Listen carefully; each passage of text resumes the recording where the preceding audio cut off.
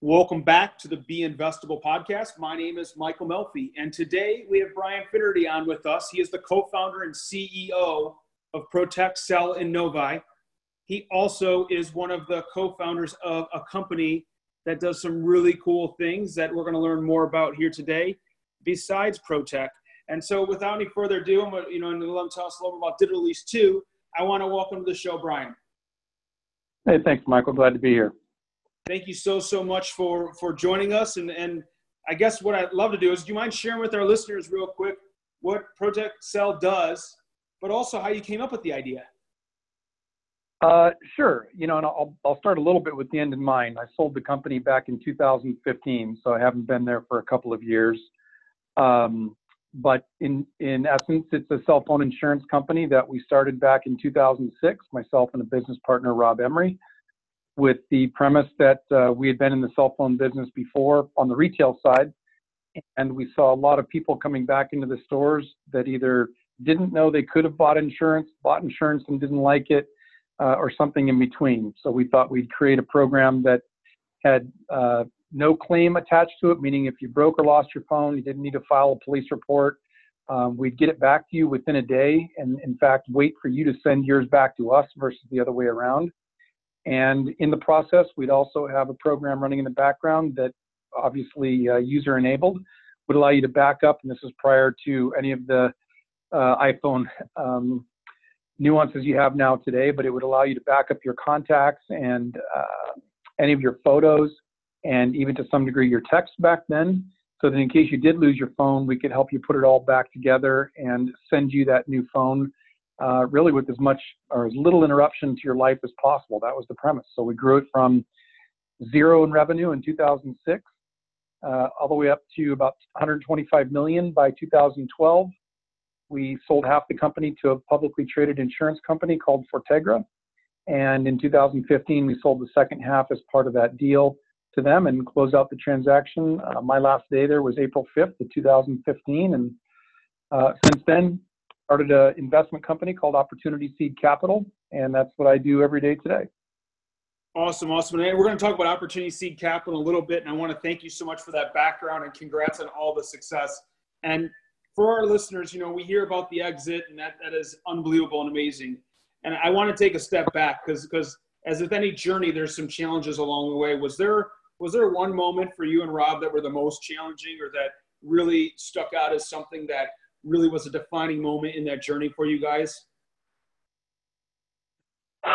Yeah, there were a few. The first one was really just building a product that we thought would resonate in the market. And I remember clear as day, a year after we had launched, we only had 6 locations that were selling our product, and we had never sold more than 20 insurance plans in a day. And I know that it sounds kind of crazy, but we were sitting there watching the computer and refreshing, and we finally got to 20 plans. And for whatever reason, that to us was validation that the market wanted what we were selling. In hindsight, we were selling almost 2,000 plans a year, 2 million plans a year. So the idea of selling 20 a day, is laughable when we look back on it, but it was really the proof that gave us confidence to keep going on the path. Because I tell you, if another couple of months went by and we weren't hitting something in that range, we probably would have said to ourselves, hey, this sounded like a great idea, but we weren't doing it. There was the proof of concept stage. And, I'll say we turned a bad thing into a good thing. We got into our first serious piece of litigation, like most businesses will up to or against, whether it's an employee, whether it's something in the marketplace. But we got notification of litigation from Asurion, which still today is the world's largest mobile device insurance carrier. They're about an $8 billion company today. At the time, they were about $5.5 billion. And when they essentially notified us that they were suing us for infringement on working with the other carriers, Verizon, Sprint, and AT&T, there was certainly oh crap moment, but it was also very validating to us to say that we've poked the bear, we're on the radar. We clearly at that point had become number 2 in the industry. Mm-hmm. And again, that was proof to us that we were on the right track and kind of time to dig in and go trade blows a little bit. So those two defining moments. There were plenty of others, but pretty important to us. One saying, yes, you're there from a product perspective, and the other sort of market validation. That when the big guy says, we see you and we're paying attention to you, we didn't run and hide. We certainly took notice. Nice. And you said 20 to 21, and obviously you wanted to have $2 million a year. At the end of the day, you were able to sell over 400 dealers. How did you go about, or what was the key to getting that traction? Well, really, the big momentum builder was building alliances. We at the time were just doing some hand combat, literally. Cellular and more Rob stores. He had 8 locations, and then we'd go to a Chuck's Wireless in Indiana, and he had 4 locations, and we were just chipping away, but really with no major momentum that would take us to the next level until we kind of did some soul searching and said, look, what's the common thread, regardless of whether they're with Verizon, AT&T or Sprint or T-Mo. And the reality was most of them were using one of 3 point of sale systems. And that was, going back to the number of aha moments in the business, it was, we need to link up with one of those one-to-many sales opportunities and pitch being a partner with. That comes at a cost. Obviously, there's a commission that goes along with being integrated into a point of sale system. But we went from being an ancillary piece of a cell phone dealer's business to an integrated piece because we were sitting right there at the computer screen at checkout. And that very quickly took us from the hundreds to, we ultimately ended up with 6,000 locations selling around the world. And it was an easy way for us to kind of start adding hundreds, if not thousands at a time versus the ones and twos. So, we literally tripled our business every year after doing that. I believe it was 2010 or 11, made the Inc. 500 at number 249. So we'd really, not only garnered some industry attention, but we were also doing some inroads with dealers as a nice, good alliance in their business, because they knew at the end of the day, the customer at, one of their probably top 5 dire moments, you think in life, if you lose or break your cell phone and you're disconnected from your family, your friends, your social media, all those things, it's a stressful time. And we made it so easy that no one would be coming back into a cell phone dealer shaking their fist at them of, why didn't you help me out? It was literally call 1-800-ProtectCell, and we were able to take care of their problem. And 24 hours later, they've got a brand new device in their hand and thanking the dealer that they had sold them this cell phone insurance policy. And I don't know about you, but probably like most people, you're not super excited whether it's boat insurance, car insurance, motorcycle insurance or homeowners insurance. You're not that thrilled to write the check every month or quarter or year, or you're not, throwing a nice warm hug around your insurance agent. But in this case, we're able to at least bring a little bit of that. And as you'd imagine, it's a lot easier to sell into that environment where it's an invitation versus a convincing. Makes total sense. The mobile phone carrying case industry is I think, an inexpensive way that people tried to achieve that, but I don't think it quite works the same. And I know as someone who's used the insurance and been able to get it replaced, it's been so valuable. So thank you for all that you did with that. And I got to ask you, tremendous growth. People look at that, they get all excited. We hear these stories of growing pains. How were you able to maintain the culture that got you your early success all the way up to when you had all those employees and all those dealers and you were doing all that revenue? Good question, and it may be too long of an answer to fit within the podcast, but in general, I've got to give a huge amount of credit to Gino Wickman and his entrepreneurial operating system, otherwise known as EOS. I've used it in every one of my businesses now over going on 10. So it really does emphasize, at the very top of the food chain with the visionary or the founder, that as go you, so go they. And so if you cannot create a systematic policy that includes what your ethos is as a company, what your core values are as a company, and they're not just stickers that go on the wall above the front door. It's something to really do. Hiring, firing, training, and retaining people by. We've used that throughout, again, all of those companies, and it allowed us to scale because it reminded us of who we are. It challenges us. Rob and I spent many, bare-fisted battle in, is it more important to be a team player in our company, or is it more important to do what it takes to make people happy and comfortable? Those may seem like they're not interchangeable, but the reality is you can only have so many core values. And we've got to know that when we hire somebody, quite frankly, we look for athletes because we want people who have been in the trenches in a team environment, that know what it's like to compete. Most importantly, know what it's like to lose. And what do you do when you lose? Because in business, we lose all the time. We lose a deal we should have got. We lose a lawsuit we shouldn't have been into. We lose an idea we're going to market with. And to me, I know I'm blending a couple of statements here, but it's all about culture. I am all about what are you going to do next? And I've got to be the first and foremost guy at the front of that, because all of our employees, whether, when we started with 3, Rob, myself, and an assistant, to when we had 125, bad things happen. And when they do, all those eyes point to you. You've got to be able to sit there and say, look, no matter what, we're not wavering from the ethos and core values of our company. And at the end of the day, we're about our people. We're about their success. And with their success, that will blend into our client's success. And we just don't deviate from it. We don't take shortcuts. We don't bow down when it's time to go fight for our customers and our clients. And we also know when it's right to say we're sorry and we goofed up and to make it right. So I know that's a long answer, but it really beautiful. It boils back to as go you, so go they as a founder. And as other entrepreneurs listening to this, it is not just a trite statement. It's something that I on an annual basis, 2 days, solely focused on that topic.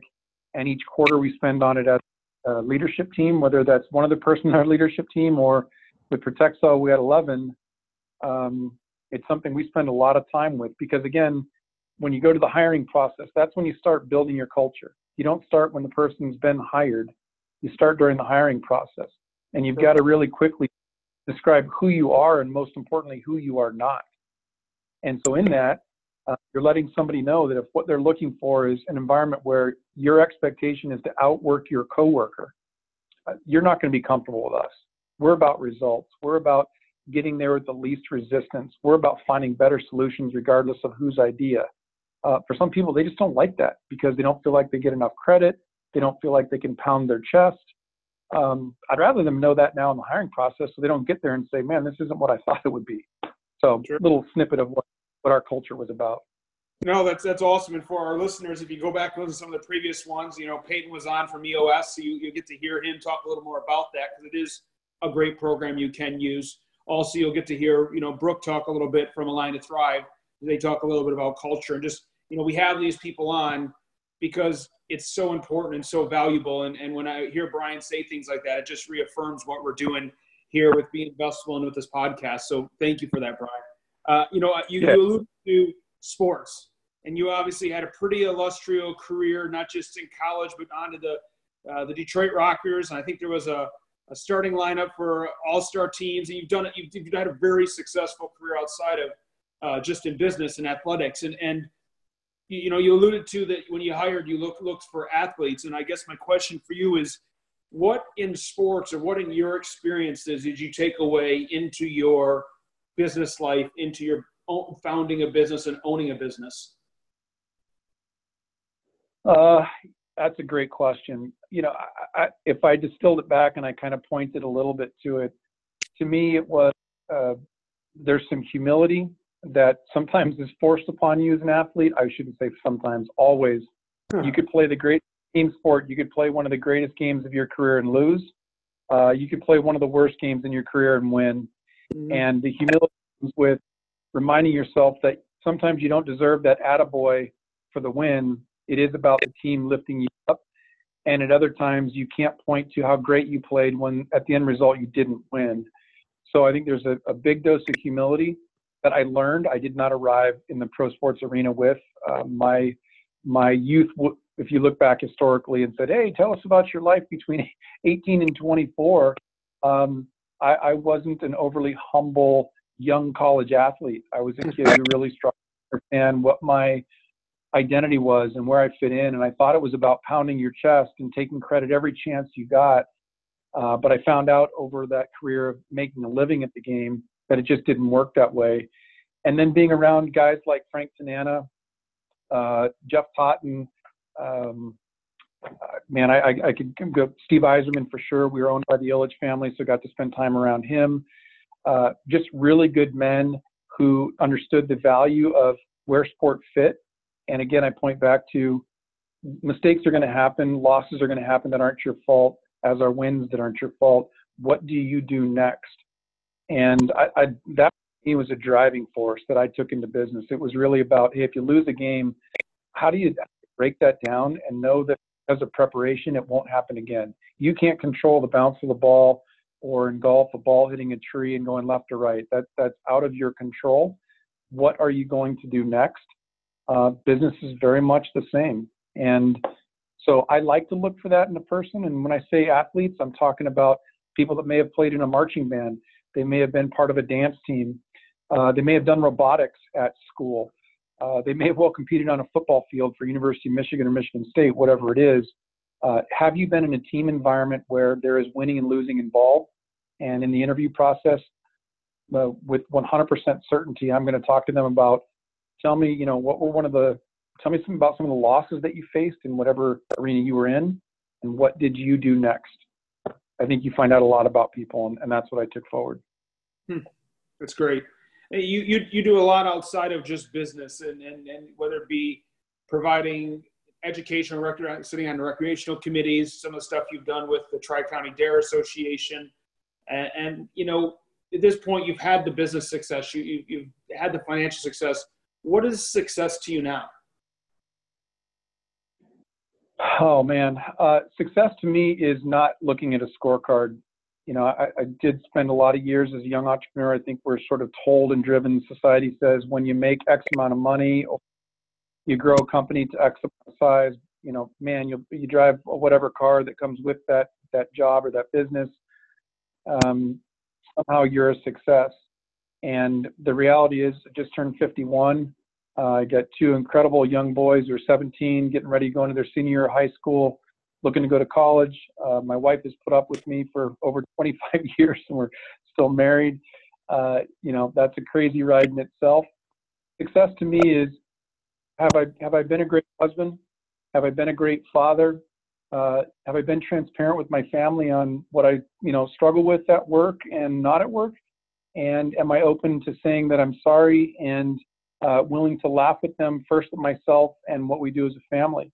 And I know it sounds pretty warm and fuzzy, but I can tell you when those things are right, not very much in business goes wrong, because they are so very tightly connected that as I mentor young professional men specifically and mentor them, they're looking at me a little bit like, I barely have a girlfriend right now.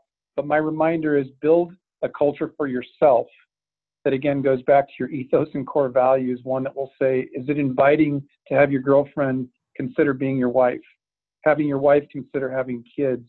Because that culture doesn't just happen. It's not accidental. Because when that harmony exists, my wife and I spend a lot of time talking about harmony in our family. That includes business. It includes our employees. We're hosting an event at our house tonight for a lot of our employees. It's harmony. So when those things are right, I'd say, man, success. That's awesome.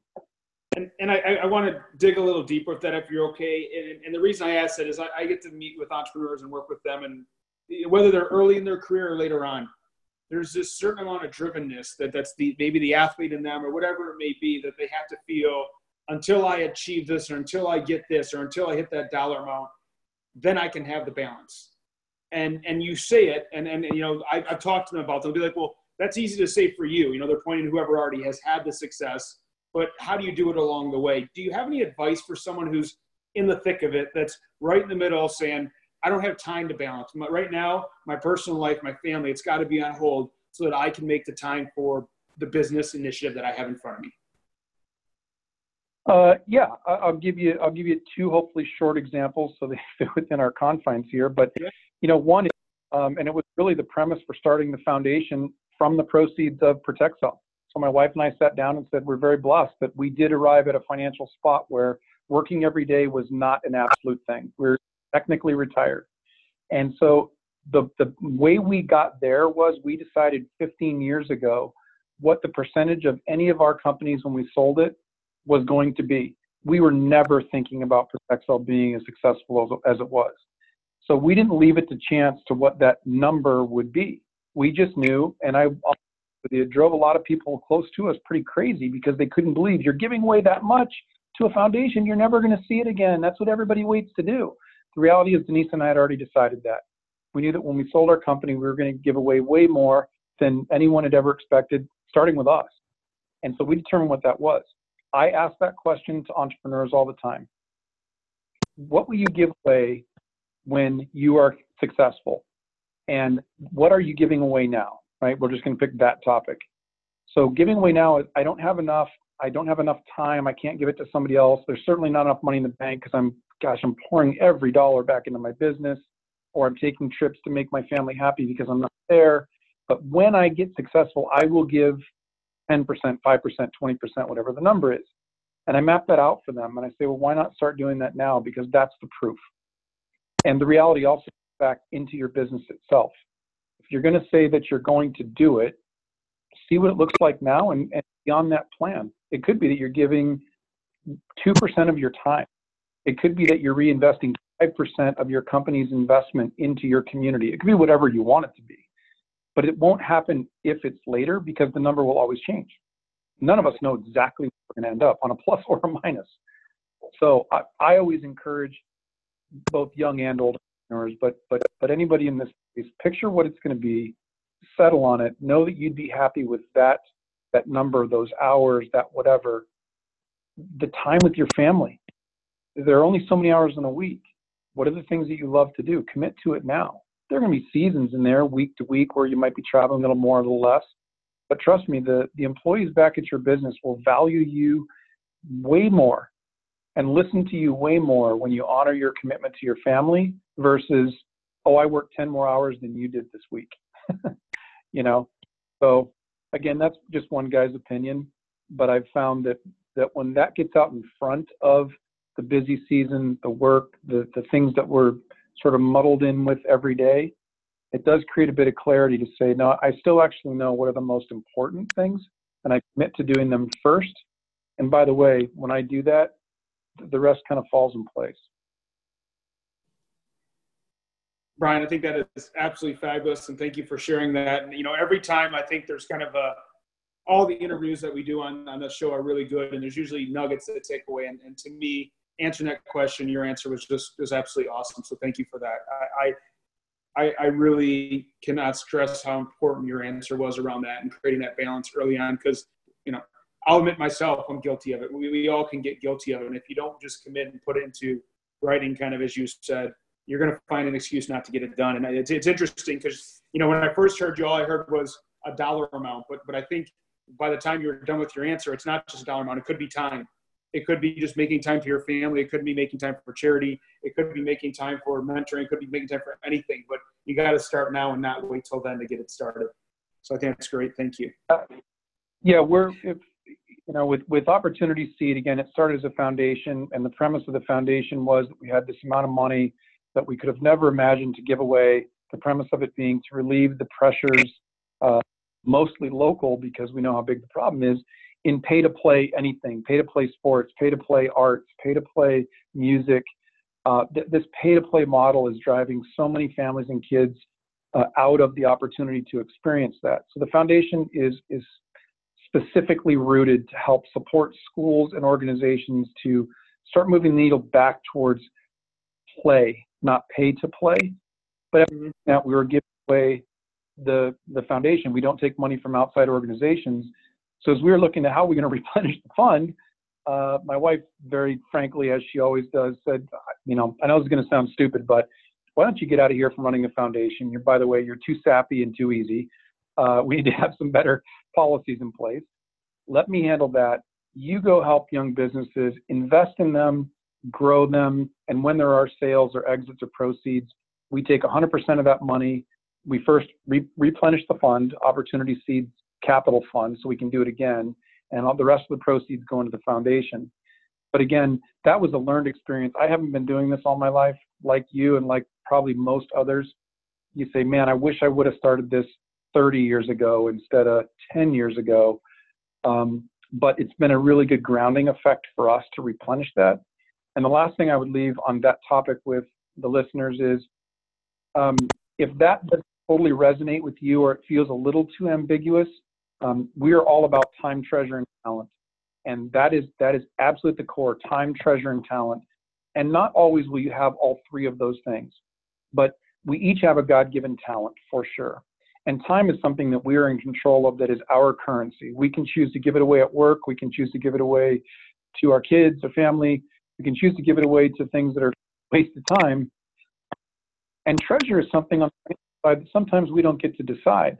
But in terms of the treasure, the talent and the time, you can absolutely decide today how much you want to give away of that, to your point, to your family, to your community, to whatever. So that isn't when I get there, that's when I can stop guys and say, time out. You can't tell me you don't have enough time. You get to choose every day where you spend it. Let's reprioritize. Let's talk about your talents. Again, you go pretty deep on both of those. And treasure typically follows last. So that's an easy one. And then for young guys who are like, okay, I get it, time, treasure, talent, or young gal, go find somebody that you think has made it or is successful, and talk to them about time, treasure, and talent. And you'll probably find that there's some imbalance there that you're going to want to spend a little more time with. That they may look successful, they may fly first class, drive a fancy car, and have that second home up on a lake, and that's great. But when you talk to them about time, treasure, and talent, most often you're going to find, I'm on my second marriage. I don't spend enough time with my kids because my ex-wife has them, or my ex-husband, or I'm 62 years old. I don't get to see my grandkids because I really never invested in my kids. So without going too on that topic, for the young people, you can start asking some of those questions about people you think are successful, and that helps you chart what it looks like. So a couple of, small practice. And you alluded to the Opportunity Seed Capital, the fund you have. And just for our listeners, because obviously there's a lot of people that are listening, this is called the Be Investable podcast. Do you want to share a little bit about that fund and what type of deals you guys do look for? Sure. And I'll try to keep it brief. We're very specific about what we look at. It is sports related and involves technology. So between those two things, and then the third piece of that triangle would be, if there is a land component or management of land, that could be a sports facility, could be an office building, it could be something you want to convert into a sports-based facility. We certainly keep all three of those things as outside tenants, and then we look for businesses that have a concentric circle in the middle. So give you a couple of examples. V1 Sports, which is a golf technology company. If you watch golf on TV and see any of the major networks using lines and circles to kind of show posture and swing angles, that's our technology. So it certainly combines sports and a technology component. Galway Bay, which is our golf clothing company, our invested company in our portfolio, they have a very highly technical fabric. It's a very unique fabric, very lightweight, breathable in the golf industry. We don't play in the golf shirt. We don't play in the golf hat business. We are specifically a outerwear that you want to wear, meaning when it's raining, inclement, windy, cold, you're going to want to wear our gear because it's so technically adept. But, plenty of other examples that would fit right kind of inside that sweet spot triangle, but we really try to stay in there. And the main reason is, again, it goes back to sort of culture and ethos, that I know what I'm good at, and that's being involved in a competitive environment that uses technology to better a company. Technology could be in a fabric, technology could be literally a software program or technical writing. And I know I bring value there to the founding partners. And in this case, I'm helping to be co-CEO of V1 Sports right now for a small window of time to help this company get where it's at. I can bring value to that. So me investing in those companies, they know that my feet will follow my money. If someone would say, well, what about investing in an artificial knee? I would tell you, I don't bring anything to that equation. So it falls outside of what I do every day and what I would be contributing as a board member or as someone sitting next to a CEO or founder. So just to kind of add some context to it, really try to stay focused on that sports technology and I'd say land associated with those things. That's our key component. Perfect. Well, thank you so much on that. And the last question, this is called the Be Investable podcast. When you hear the words Be Investable, what does that mean to you? Oh boy. Be investable to me is, are you a person, I'll give it to you in two concepts, right? One is personal and one is as a company. Mm-hmm. So as a person, it's, can you prove your aptitude for what you do? I just gave you a little snapshot of, what would be my pitch to, as an investor, what do I bring to the table to an existing startup that's just past cash flow stage? I want them to know that I bring something to the table. I got to be able to back it up. I better be able to talk about it, and it's got to be true. So that's pretty simple. On the company side, I'm a math guy by nature. So to me, being investable means that math has a couple of pretty simple tenets. It always tells a story, it has no emotion, and it never lies. That's math. Call it finance, call it whatever you will, but those three tenets are absolutely true in my book. If your company is going to be investable, if you've got what it takes on the personal side and you can prove your aptitude, and you've got a business that when we put some hard math onto it, some of the answers might be, I don't know. But when it comes to what's the value of a customer over a lifetime, over the year, over a month, what's the cost of acquisition for a customer? What's your true embedded margins before you get to operational costs? I won't go down in all the grimy details, but the math, again, has no emotion, always tells a story, and it never lies. As an investable person running that company, can you live with that? And oddly enough, Michael, I can't tell you how many times I've just asked those simple questions, and an hour later I have no answers, or I get a lot of spun out pieces of irrelevant data, which tells me very quickly this is not the right place for me to invest. So I always find young, I should keep saying young because I'm old, entrepreneurs that at the end of the day, the first thing you can do is really pull back the covers on everything you're doing in business or your concept of a business and apply the hardest math equations you can and find out what breaks. Something will break in the equation. That's why you are where you are. You might be on your path to rocket ship acceleration, but the reality is something in there won't mathematically make sense. And given that there's no emotion, it's not you, it's the math. There's a story there. Are you willing to listen to it? And you got to believe it's true because the math says it's so. You can live with that and you can work with it. So that's a long answer to what I think is investable, but it really just boils down to those two things. How are you as an individual? And, mathematically, financially, can you prove out what you're doing with those tenants? I love it. Thank you so much, Bryan. I appreciate your answers and I appreciate your time and joining us here on the podcast today. Oh, it's been a blast, and appreciate everything you do for the entrepreneurial community. Just so helpful. As an older guy in the business, I can tell you this is such a needed thing just in terms of what are guys saying, what's out there, what do I agree with and disagree with. But that sort of sweet stuff that you put out there, really appreciate you doing that. Thank you so much. Well, once again, my name is Michael Melfi, and today we had the pleasure of having Bryan Finnerty on the podcast with us. You're listening to Be Investable podcast. Until the next episode, stay investable.